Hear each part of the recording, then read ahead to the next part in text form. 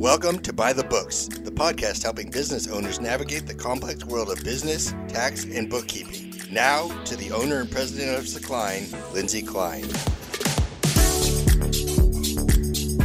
Thanks for joining us, everyone. This is Lindsay Klein with Secline, honest, accurate bookkeeping performed on time, and your host of By the Books. I have got Keith Cothrell here, who is a Houston tax attorney with the law firm of Keith Cothrell. So that's an easy one to remember. Absolutely. And what attracted me to you in terms of bringing you on this podcast to share with our audience is the fact that you specialize in IRS tax issues, which many small business owners need help with.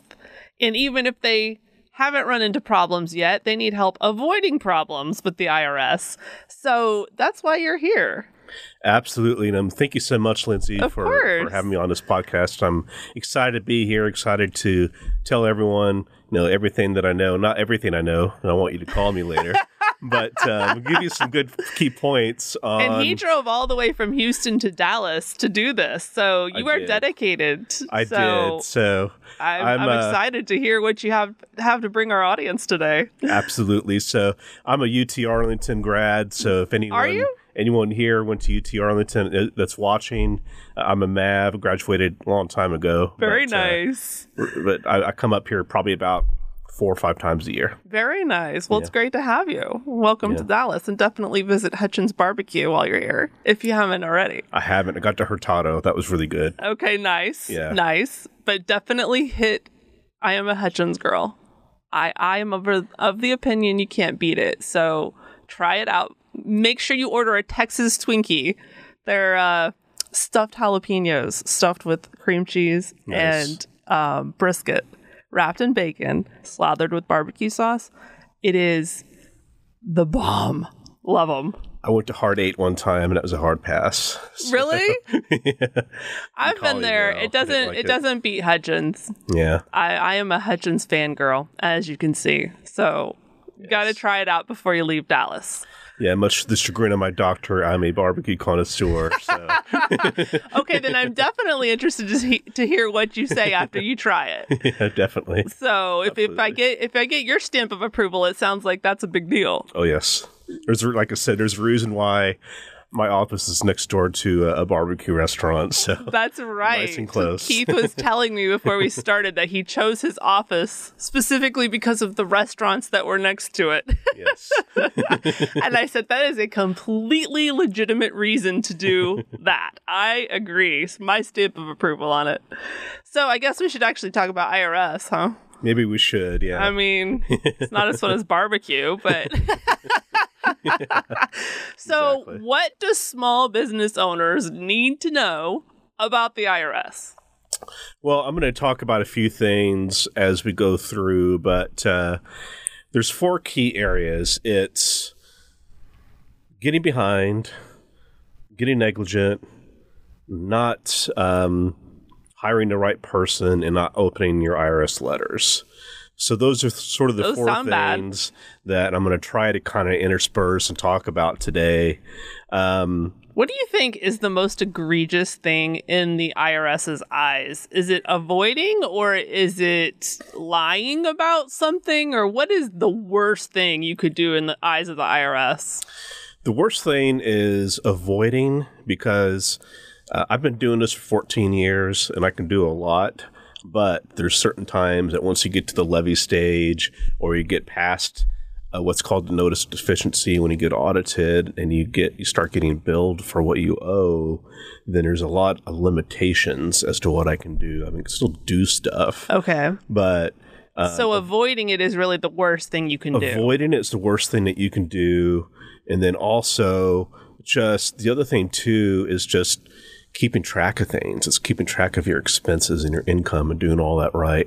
And if anyone needs help with that, that's why we here at Secline are here to help with the bookkeeping. Even if it's a mess and even if it's behind, we can help you with that.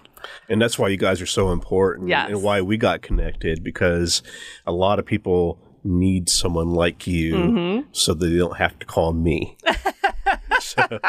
Touche. So I would imagine avoiding it is probably, for a lot of people, the go-to method if they don't have the money or they just feel generally overwhelmed and not sure how to approach it and probably intimidated. Avoiding it probably seems like the best thing to do in that moment, just to kind of push the can down the road. What would you suggest for someone that might be in that situation where they're getting these letters, they feel in their mind no recourse, no way to pay it, nothing good to tell the IRS? What would you say to do in that situation? Well, the best thing to do is to acknowledge the problem. It's kind of a psychology type of thing. Is this the first step is admitting you have a problem? Exactly. The more you get behind, the harder you can always get out of it. So there's never. I don't ever want to say anything that if you're $600,000 into it, $100,000 into it, $1 million into it, it's too late. It's never too late. So there's always something that you can do. But I think the best way to answer that question is that people get scared because they worry about what the IRS can do. And so I'm here to say today that all they want is your money. And so, well, that's probably what they're scared of, though, don't you think? Because they can freeze your assets, right? And I say that, and I don't mean to be glib about it, but it's all they really want is your money. And so they don't want to put you in jail. They don't want to take your house away. They can take your house away if you have. That's happened to me about 3 times. Okay. With clients. And the reason why that happened I'm assuming you mean it's happened to your clients, not that you personally have had 3 houses taken away. No, not me personally. So we have to cut this broadcast off. It's like, who is this guy? So you've had 3 clients that have had their houses taken away. And that was a revenue officer involved.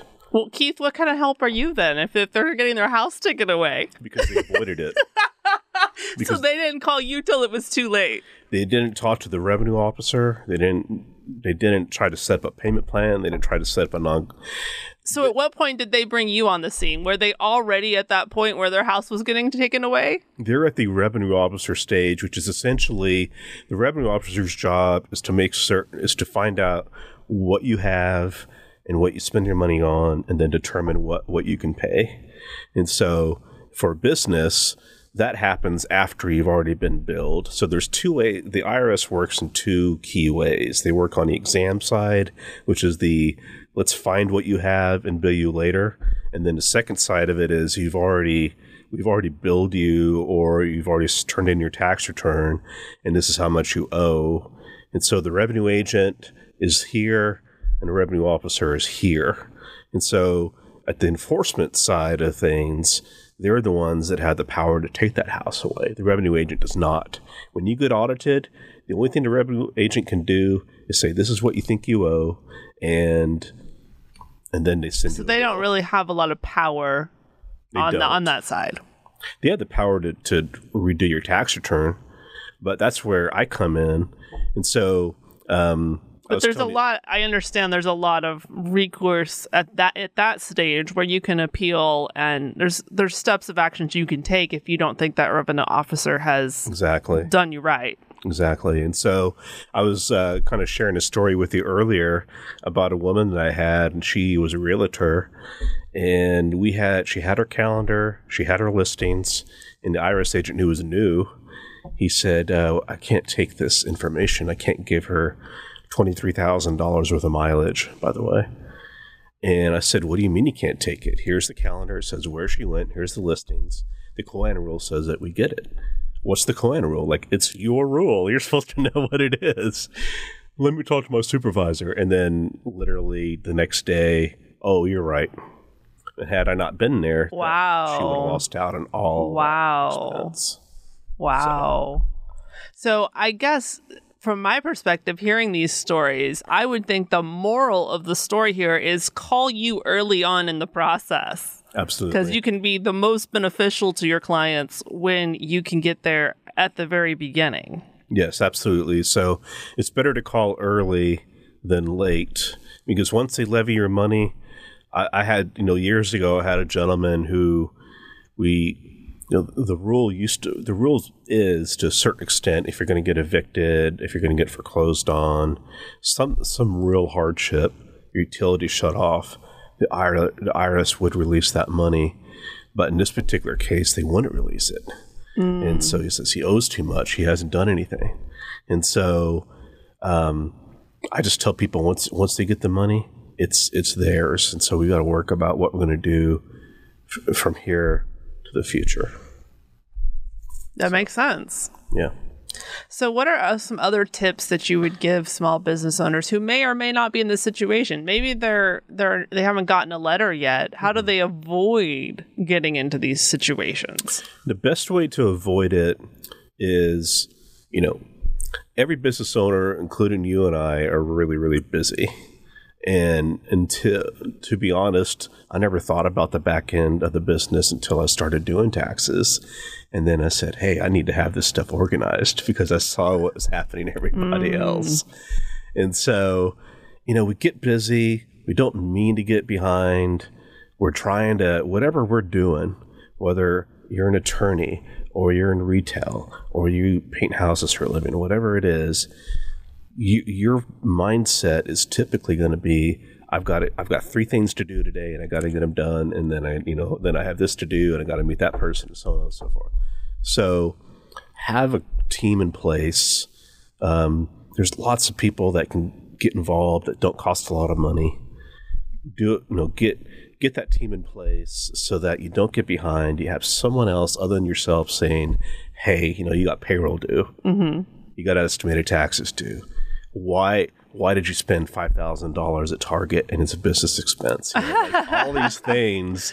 And again, if anyone needs help with any of this, please call us, Sakline.com. All of our info is there because this is exactly what we do. We help business owners track and understand their financials so that they don't get into these situations. And I will do some preliminary work. So what I'll do for new businesses, so anyone who's thinking about starting a new business, brand new business, you're like, oh my goodness, what do I do? What I will do for you is we'll talk about your business structure. Should he be an LLC? Should he be a subchapter S? And then I'll help you get your team in place. I know you here, and I know other people that are not, location. They're location agnostic, so they don't mind if they're in the Houston area or wherever else. Absolutely. I've got people all over the country that I use. That's the beauty of what we do. It's completely remote and cloud-based, so we can help anyone anywhere. And we'll have a conversation. This is how you keep track of everything. And then it's, then it'll be up to you to kind of follow that lead. So. Yeah, that makes sense. And tell me this, because I'm always... I feel like I'm a broken record sometimes. I'm always harping on documentation and keeping personal and business separate. So let's touch on those 2 things because I'm always talking about them. First, documentation. I tell my bookkeeping clients that it is important they keep, even if it's just in a shoebox somewhere, keep all your receipts. Ideally, keep them in a digital format so you don't have to worry about them getting lost or burned in a fire or faded over time. But at the very least, keep them in a shoebox so that in the event you're audited, you can present evidence that you actually did have a legitimate business expense. How important is that? You deal with IRS on a constant basis. I'm sure you've seen clients come to the table that did not have their documentation. How much of an issue was that? Good question. So ideally you want to have your receipts. Ideally, if you're having, for instance, I'm having lunch with someone later on today, and we're going to talk about business. So ideally, when we're at Blue Mesa Grill, we're going to be, writing down. The purpose of the meeting. Met with Robbie and talked about whatever. But what I do is I have a separate business account that everything runs through. There might be, $1,000 on there that's personal throughout the year. but usually it's all business. And that's how I run everything, is I run everything through that business account. I don't really keep my receipts anymore. Because the IRS will accept the bank statement so long as they know what it is. So, for instance... Is that true? Because I have had people insist that the IRS will use just a bank statement or a credit card statement. And I argue with them. So, am I wrong? I think you should go ahead and tell people, and I'll tell people, here today, if you can do I don't know if Neat Desk is still around, but you scan your receipts, absolutely keep them, and then organize them. Well, the QuickBooks Online app, which that's the platform we use for our bookkeeping services, is QuickBooks Online. They actually have a phone app where you just snap a picture of the receipt and it goes straight into your QuickBooks file. Perfect. Yeah, it's amazing. Yeah. So that's obviously ideal because then, like I said, you don't have to worry about it getting lost or faded. But let's just say all they have is a credit card receipt or a bank statement. Does it depend on the agent? It can, but what they really get concerned about is things that they can't tell what it is. We know what Office Depot is. We know what state bar dues are. But let's take that example, Office Depot. At Office Depot, you can buy copy paper, or you can buy all kinds of things that are absolutely coffee. Right? Yeah, I'm trying to think of some examples of things that are clearly could be for personal use, right? So you can't necessarily say because it was purchased at Office Depot that it was business related. I do. I've not had it challenged. Really? By an auditor. I've not had it challenged by an auditor. Where they get upset about is like your Costco's and your Targets and your Walmarts and your Albertsons or Kroger or whatever those are. Grocery they can't stores. Tell what it is. So buy your coffee at Office Depot. Right. So because they can't tell, those are the ones that are a little bit more, could it be personal, could it be business? Now, for instance, I've had people use Costco and Sam's Club when they ran adult daycares because they're feeding people in their house for 3 days a week. So that makes sense. Yeah. But if you're depending on your industry, it's not going to be a really good idea to do that. So receipts, ideally, a non-commingled business account. So let's get into that, commingling. I'm constantly advising prospective clients and clients, do not run anything personal through your business accounts. Yep. And even if you have multiple businesses, don't commingle those businesses with each other. And I'm preaching that often. How much of a problem have you seen that become for your clients? It is one of the main reasons I've seen audits. It's one of my top 3 reasons why people get audited, because interesting. They, like you say, it's an interchange. It's, I didn't have enough money in the account, so I used my personal account for a business thing, or vice versa. Or they have multiple as a businesses. side note, that's not problematic. It's the way they're doing it that's a problem. If you need to pay something with personal funds, make a contribution to your company account from your personal account, and then pay that bill from the business account. So it's the way you're going about it that becomes a problem. If you're paying a personal bill out of a business account or a bill out of a personal account, that's when it becomes a problem. So if you do it just as a contribution or a distribution to the account you need it, that's fine. That's not an issue.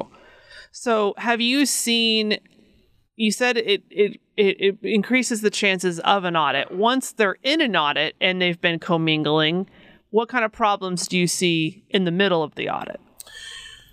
Now, what the auditor will do sometimes is they will, especially if you're any kind of corporate, if you're any kind of S corp or corporation, they will take those personal expenses out and treat that as a dividend income. They treat it as a dividend income to you, and so you're taxed on that. Of course. And they'll try. I haven't really seen it in the sole prop Schedule C filer, but it's always going to show up in a subchapter S or C corp. And if you do it enough, are they going to pierce the veil and say you're not even a corporation at all, and it all goes to your personal taxes? That's happened maybe once or twice.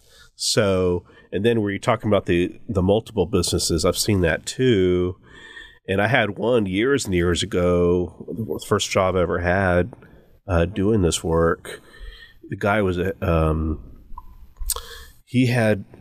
was an income thing, not expenses, and he was moving income between his different businesses. Happens quite often. And so I can't. And at the time, I didn't have, a CPA to say. I knew it was wrong, but it's like, how do I explain this to the IRS?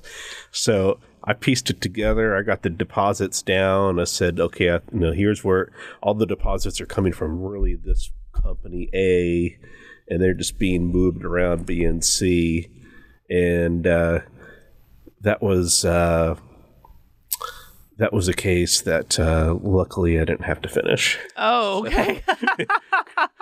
A company went bankrupt. I'm like, oh, good. no. You have fun. Oh, wow. Well, and so those instances happen a lot where there's an owner that has multiple businesses, and for whatever reason, they need the money to be one place or the other, right? And so the advice I give to my clients is you as the owner are the tie that binds these all together. Let your own personal account be the hub. So if you need money to go from one company to the other, give yourself a distribution from the company that's going to be transferring from, then you give a contribution to the company that you need the money in. And that way you're always the tie that binds those together. It's always a contribution or a distribution, which is the proper way to handle that. Because obviously, and as an attorney, I'm sure you can attest to this, piercing the corporate veil, you mentioned that. Not only do you not want them to say this is not a corporation, but you don't want a situation where if one company gets sued, now all your companies are subject to litigation because you've commingled them together and they've decided, this is just all one company. It's literally pointless to set up an LLC or a corporation if you're going to commingle personal or them with each other. Why even have separate entities? Because you're basically negating that legal protection by commingling it. So if you want the highest form of protection possible, keep it completely separate and only deal with those transfers by making distributions and contributions. Would you agree with that?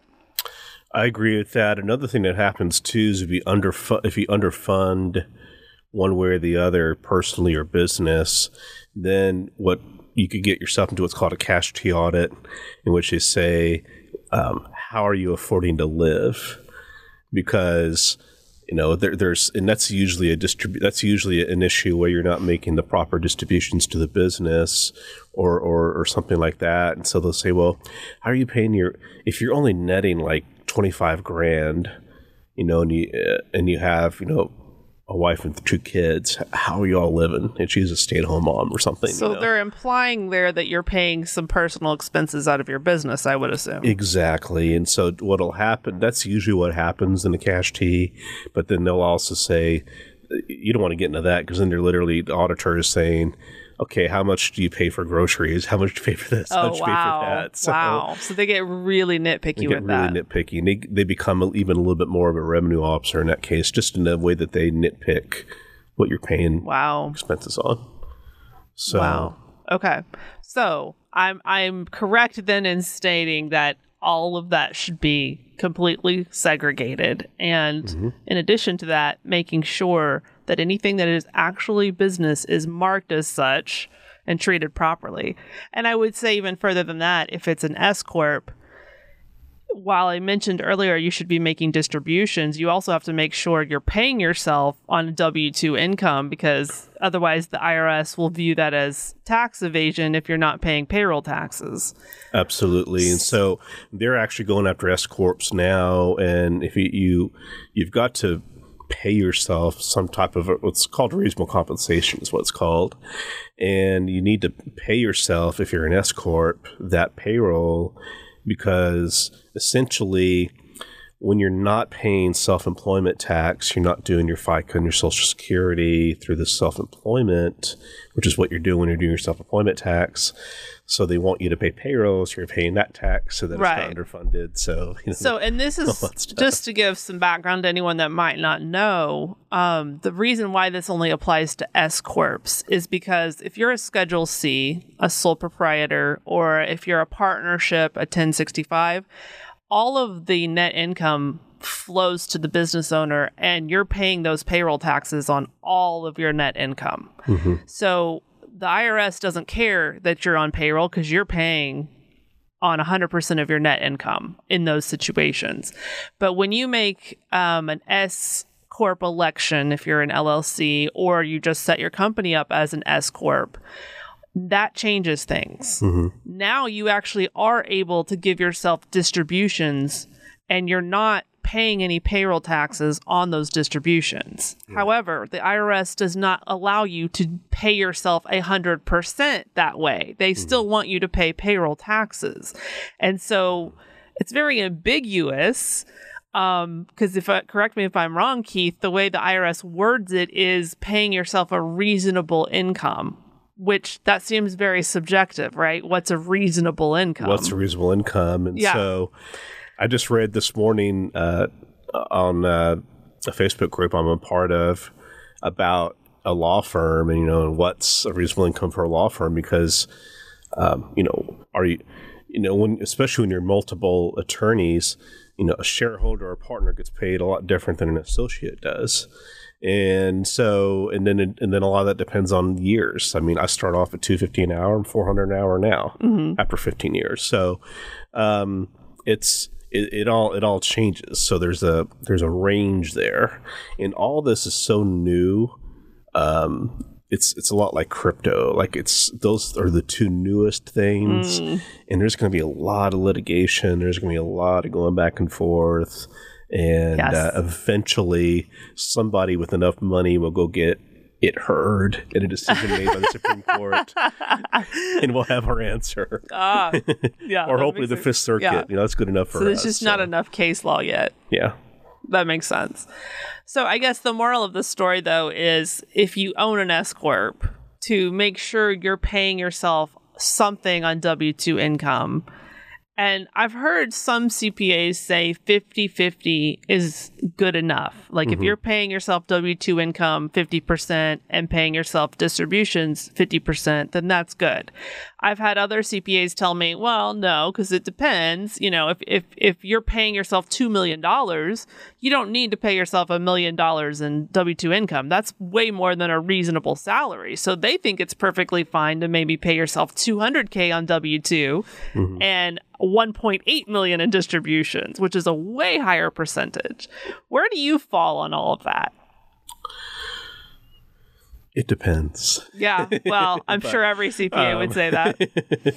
That's my lawyer speak there, but I think it has to be reasonable.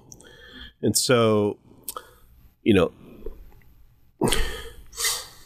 one of the things the IRS is going to look at is they're going to look at what you've been doing in the past. And so if you've made, $150,000 the last 5 years and you're pretty equal on how you're trading it, they're not going to touch you. Now, if you, let's say, for instance, every year is payroll is 50 grand or so, not 50, let's say 30. Okay. 30 grand. Okay. And so one year it's 15. Well, why was it 15 that one year? And so, I mean, that's so they want to see consistency too. Consistency is fine. And so, now obviously, if you made 100 and now you're down to 60, and that's why you were 15, that makes sense. But if you stayed at 100, if you're at 15,000 and you made 250, then why are you, why isn't it higher? So it's a hard thing to answer. And so the best thing to probably do is like I say, with your team, if you're running the show, on your side of things, or I'm doing it locally, then we're going to look at that as we're doing it to say, maybe this month we need, how are things trending? Like maybe we're a little behind. Let's get caught up. that type of thing. Well, and going back to your it depends comment, there are also situations where an owner may not need to even worry about putting themselves on income if the business is in a situation where they're having to make contributions to keep cash flow going, where, you know, maybe they're hitting a tough spot, or it's a startup maybe where it's not making money yet and it's being floated by the owner's personal funds. In that case, the owner doesn't really need to worry about getting themselves on income or on W-2 payroll yet, because they're basically funding that company, and anything they pull out is really more or less paying themselves back their contributions. Exactly. So it really doesn't become an issue until now they're at zero with that, and now they're paying themselves more than what they've contributed, right? Is that a fair statement? That's a fair statement, and just document it. So I think that's how probably a lot of solopreneurs are doing things, or so they're contributing their own capital in the beginning until the business gets going, and then go from there. So document so that if anything does happen, then at least it's documented what you were doing. And of course, those startup expenses technically are supposed to be amortized over 5 years underneath Section 195 of the code. So if we're being technical, that's the way they're supposed to be done. But, you know, for me, it kind of depends on my client whether or not we want to just go ahead and 179 something, do a 179 depreciation, take it all at once, or so it all kind of depends on the individual situation of if we have the luxury to spread it out over 5 years or not, in our risk. That makes sense. So depreciation is really a very versatile strategy you can use to kind of get your net income to be where you need it to be, right? If you have a lot of fixed assets, there's a wide range of things you can do to either take more depreciation or less depreciation, depending on whether you need more deductions or less deductions. Absolutely. So that's a strategy that you use with your clients? Yes. You can do the 179 depreciation. If we qualify for 199A QBI, qualified business income, that's a great one too. And that's about another hour to talk about that one. Yeah. Actually, I have an episode I did with Josh Dixon where we talked about just that, only depreciation, the entire hour. Yeah. So, which I'm sure most people listening to that are like, not exactly the most exciting topic in the world. But if you need need something to help you fall asleep, go listen to depreciation. Exactly. Hopefully no one's going to use this tonight. And I'm not giving Josh Dixon any shade here. He's awesome. But that topic is just one that it's really hard to make interesting. Absolutely. Well, anything else before we part? Anything else that you feel like small business owners really should know about the IRS? One of the things that we haven't talked about yet, which I think is incredibly important, is who you hire to do the work. And so I come from the big box tax resolution companies. That's how I got started. I was in family law and criminal law, and I hated it. And a friend of mine said, "Hey, do you want to start doing IRS audits?" I said, "What are you talking about? I don't know what that is." You'll learn. And I did. And so what these big box companies do is they just sell you a dream that they can't give you. They can't, it's like, it's the dream, but it doesn't actually come to fruition. And so all the time people come to me like, well, y'all charge me $10,000 and all you can do is a payment plan. And I'm like, yeah, because you don't have any records to do an audit, or, you've got $300,000 in savings and you owe $10,000, go write them a check, that sort of thing. So stay away from the big box companies. Make certain, don't let anyone prepare a return for you that does not sign it. That's also a really big one. That's a good tip. Anyone promises you a refund, don't use them unless you're a W-2, unless you and your people in your household are a W-2, and you typically get refunds. If you're a business owner and someone promises you a refund, then probably not true. Interesting. Because I haven't had a refund since I started my own business. Wow. So if it doesn't, look at your tax returns. If something doesn't make sense, ask a question, run it by me. I'll take a look at it. So that's where a lot of people get into trouble as well, as they just hire the wrong person to do it for them. And then, we can maybe get penalties removed, but you're going to have to pay the tax on whatever they did. Right. And so it's just really good. Some people need CPAs. Some people just need, bookkeepers. Some people need tax attorneys. It all just some need all of the above. All the above. And so I've got a network of everyone. Nice. So certain people, hey, this guy knows exactly this CPA knows exactly your business and your industry. I'm sending you to him. All you really need is someone to do your payroll and your bookkeeping, your accounts receivable. You're going to go to someone like Lindsay. I mean, that's how I'm able to be a full service tax firm and be by myself. Nice. So that's really, really important. I hope everyone got something out of this. I'm sure they did. If you have any questions, give your information. If anybody needs your services or would like to pick your brain a little further, how can they find you? So my email, I don't know if there's going to be anything that's going to be put anywhere. It'll be in the show notes. It'll be in the show notes. So go to the show notes, look for Kate Cothrell at cothlaw.com. That's my email. Cothlaw.com is the website. Houston Tax Attorney is my social media handle on Instagram. And also YouTube. And each week, if you follow me on LinkedIn, YouTube, or Instagram, and LinkedIn is just my name, Keith Cothrell, you're going to see tax videos every week in which I talk about a certain topic in taxes. Very nice. It was about the new changes to the 2022 taxes. Very nice. So each week I'll do that. Follow me. You'll get up to date on what's going on. And when I finish my book, I will come back here and we'll talk about Very nice. That's exciting. All right. I look forward to that. I'm actually hoping to do a book myself. And one more thing, 832-402-4440. Very nice. Thank you so much for joining me today. This has been great. Thank you, Lindsay. Appreciate it. Thank you. And I'm Lindsay Klein with Klein, honest, accurate bookkeeping performed on time. If you are in need of any bookkeeping services, we are here to help. And Keith has certainly explained why it might be important. You can find us at sakline.com, SAKLINE.com. Thanks for joining us, everyone. Until next time, have a great week. By the Books is presented by Klein, honest, accurate bookkeeping performed on time. For more information on Klein services, or to get a hold of Lindsay, visit sakline.com or email info@sakline.com.